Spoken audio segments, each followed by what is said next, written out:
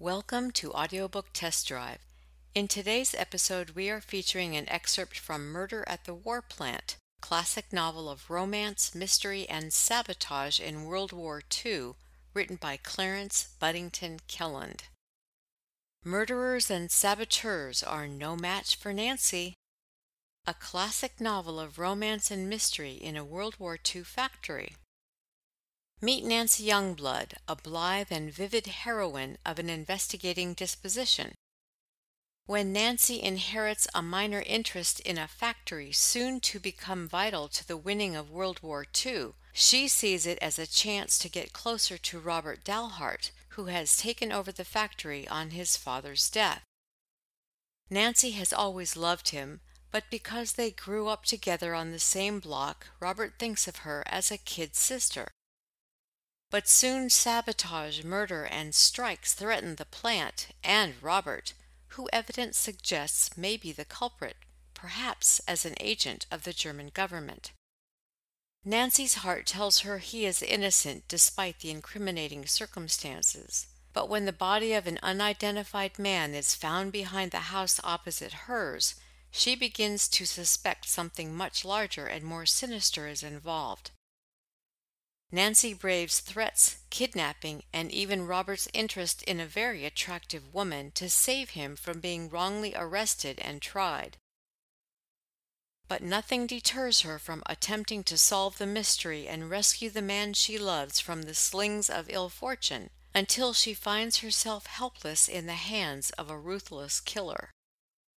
And now for your listening pleasure, an excerpt from Murder at the War Plant. Part 1. The door opened in the red brick house with the cupola, and Nancy Youngblood crossed the front stoop to skip blithely down the steps to the street. The red brick house had been built by Nancy's maternal grandfather nearly 50 years before, but even so, it was not the oldest house in the block. There was something arrestingly vivid and curiously spry about her movements. There was a certain eager intensity, as if each moment were so valuable that she must drink it to its last drop before it passed, which she usually did. If each moment had been a cup of coffee, Nancy would have drunk it and then scraped the bottom for the last remaining grain of sugar. She did not think of herself as a contradictory young person whose character was made up of incongruous emotions and attributes. Nobody thinks of himself as incongruous, because very few individuals are given to introspection, and regard themselves as each one a norm with which to compare other people's eccentricities. She was a very observing young woman. It is true that she was impulsive, adventurous, reckless at times. She had been accused of carelessness. Some people said she was headstrong and heedless and apt to jump to conclusions. So this quality of observation seemed a strange tenet of her extraordinarily beautiful little body. It was a thing that annoyed her sometimes because she found herself observing when it would have been so much more fun doing. She noticed little things and remembered them. For instance, she could not climb a flight of stairs without counting them, and a year afterwards she could tell you exactly how many steps there had been. If she went into a strange room, she would come out again with a complete inventory of its contents and a picture of the position of each object. If she went into a familiar room, and some unimportant object had been moved from its accustomed place, she noticed it, and could not be quite happy until she knew the reason for it. She did not do it on purpose. She could not help it to save her life. For instance now, as she turned to the right towards 12th Street, although she was almost grimly bent upon a definite objective, she noticed that the window shade of the third window from the left on the second floor of the Turner house was up some 10 inches and crooked. She had never seen that window shade raised before, except in house-cleaning time, and that either of the Turner sisters should have raised it crookedly was as unthinkable as that the sun should rise in the west. She noticed also now that on the piazza of the frame house with the mansard roof, Mrs. Nolan sat with Mrs. Hickman, her next-door neighbor, and that as these ladies became aware of her, their conversation stopped, and they scrutinized her with critical eyes. She did not know that the eyes also were envious, nor could she hear what presently was said. "There," said Mrs. Hickman, using the softest tones of her cultured voice, "goes an incipient trollop." Mrs. Nolan's voice was neither soft nor so studiously cultured. It was brisk. "What do you mean, incipient?" she asked. "It goes on every morning," Mrs. Hickman said. "She comes out at the exact minute. You can set your clock by her. Then she dawdles until he appears." "I shouldn't think Robert Dalhart would be her kind of apple," observed Mrs. Hickman. "He wears pants, doesn't he?" "Many do," answered Mrs. Hickman. The incipient trollop continued to dawdle. She did not look like the thing Mrs. Nolan had called her. She looked like a young lady in a perfectly fitting saffron sports dress. Her face was not that sort of face. It was not beautiful, but rather on the thin side, with high bones in the cheeks and flat-planed below, with eyebrows that tilted a bit upward at the outer corners, and a curious but interesting sort of mouth. It was an acute face, and an adventurous face. If the rest of her had matched her face, it would never have occurred to Mrs. Nolan to apply epithets to her, but the rest of her was undeniably beautiful, rather startlingly so. With most women of satisfyingly excellent conformation, the beholder says, "Very neat," and passes on to other matters of interest. But when one saw Nancy, he could not pass on to other topics. One result was that women, and especially such women as Mrs. Nolan and Mrs. Hickman, knew immediately that she could not be nice. No girl who went boldly about the world flaunting such a figure could be nice. When you add to this Nancy's attitude towards the world, and especially the masculine world, the fat distinctly is in the fire. Even when she was a small girl, there had been raised eyebrows because she had preferred boys and the interests and activities of boys to girls and the feminine concerns of girlhood. She had been what used to be referred to as a tomboy. By nature, she loved the adventurous. She was one of those rare small girls who were accepted by boys as a boy, and she was good at the things they did. She could even throw a ball like a boy. Not that Nancy was not feminine. It would be impossible to be more so in its finest sense, but superimposed upon her femininity was a masculine ability to do things and to enjoy things and to think things as a nice boy would do. Her attitude towards boys had been one of comradeship. Now that she was grown up, her attitude towards men was much the same. Women persisted in misunderstanding all this. They said she was man-crazy. It was not at all the truth in the sense in which they meant it, but it left her reputation rather in tatters. Because she was so utterly wholesome in her attitude towards and her conduct with men, Mrs. Hickman could marshal no facts to substantiate the charge that Nancy was an incipient trollop.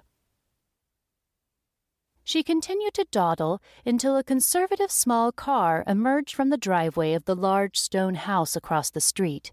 It was driven by a young man. Nancy halted and waved her hand. "Hi, Bob," she called. The small car moved slower and then stopped. "Morning, Nance," responded Robert Dalhart. Then his face assumed the expression of a man suddenly recognizing a fact. "What, again?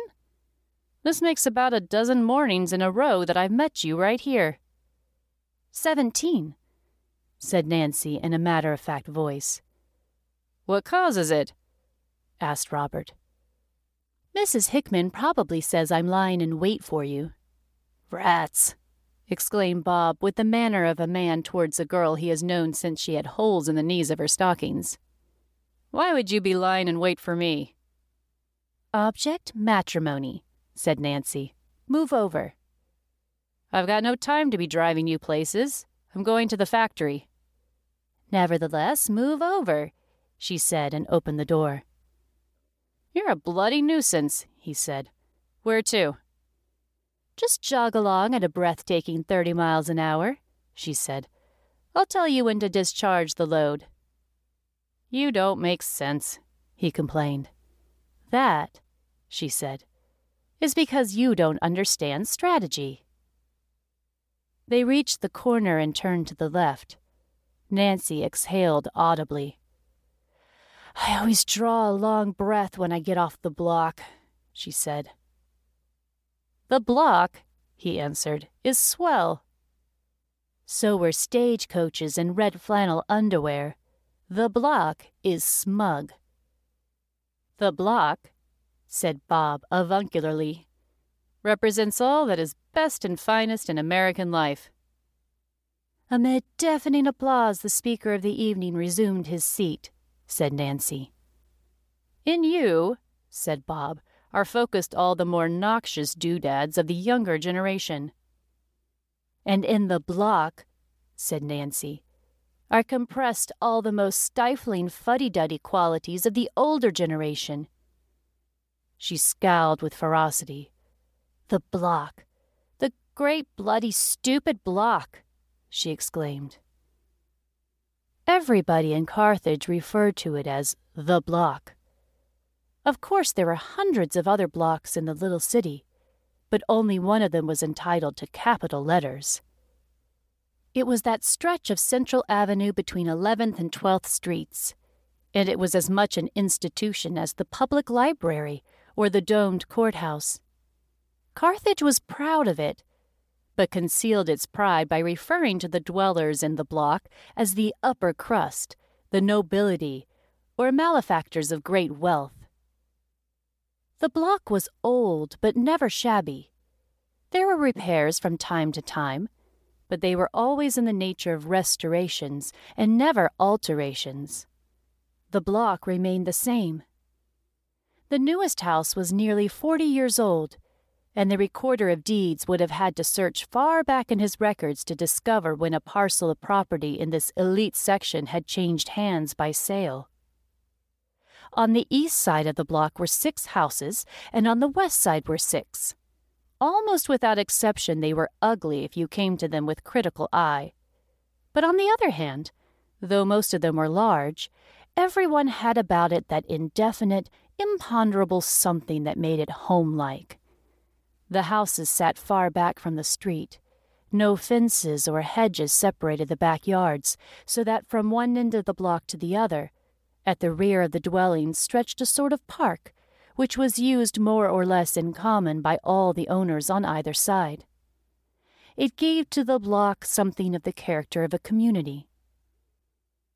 The Whitneys and the Stedmans and the Warners, the Ressamans, the Loxleys, and the Youngbloods lived on the east side of the street. On the west side resided the Browns, Hickmans, Nolans, Joneses, and the Dalharts and the Turners. Every family had its remote roots in New England. 50 years ago, the heads of the families had gone to work in the morning, accoutred in silk hats, and had been carried to their places of business behind spanking teams of horses. Today, the heads went to work just as early, but the silk hats had vanished, and horses had surrendered to motor cars. That was about the only change. It was America of the 90s in modern dress. The largest and perhaps the solidest house in the block belonged to the Dalharts of the Dalhart Manufacturing Company. It was constructed out of some curious cut stone that resembled Castile soap. Its rooms were large and its ceilings high. Its architectural excellence was negligible, but in its way it was imposing. It was from the stables at the rear of this erection that Robert Dalhart had driven his car. He was the son of the family. There was also a grandmother in her 80s, but spry. There was Robert's father, Homer, present head of the Dalhart Manufacturing Company, and his wife, Lillian, and their daughter, Margaret. Margaret was a graduate of Smith College. Robert had acquired his formal education at the University of Michigan. On the whole, had you scrutinized the Dalhart family in the month of July, you would have voted it the least likely of any family in the United States to stand in any peril, domestic, social, or financial. It was closely knit, solidly entrenched. "Father," said Nancy Youngblood, "has the only sense of humor between 11th and 12th Streets." "I'm often very comical myself," answered Bob. "Rarely on purpose," Nancy said sweetly. "Did you ever stop to think," she asked, "that if I were a man, I might have a good job in your factory?" "I'm not given to nightmares," said Bob. "I would," said Nancy, "insist upon recognition. You know, rights of minorities and that sort of thing." "You get your dividends, don't you?" he asked. "Plenty," answered Nancy. "But nobody ever pays any attention to me. I own 25% of your old factory, don't I? I mean, I do, not Dad or anybody else." "It's a good thing to own," Bob said. "Mighty lucky your grandfather went in with my grandfather." "And he left it to Mother, and Mother left it to me. So it's mine. And all I get is dividends. I never have any of the fun." "Drop around someday and run the freight elevator," Bob invited genially.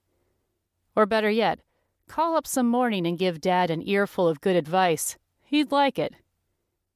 Nancy grinned. It was not a smile, it was a grin. "Wouldn't he pop?" she exclaimed. "But the advice might be swell at that. Did anybody ever tell you how smart I am?" "I never listen to malicious gossip," said Bob. "Father consults with me lots of times. About important things, too." "Your father," said Bob, "is a lawyer." He said it almost as he might have said that Mr. Youngblood was an artist. Mr. Youngblood did not deal in ponderables. He owned no factory, or store, or hotel, or bank. There were no premises through which you could conduct a visiting delegation, only a desk and a library and a shrewd brain.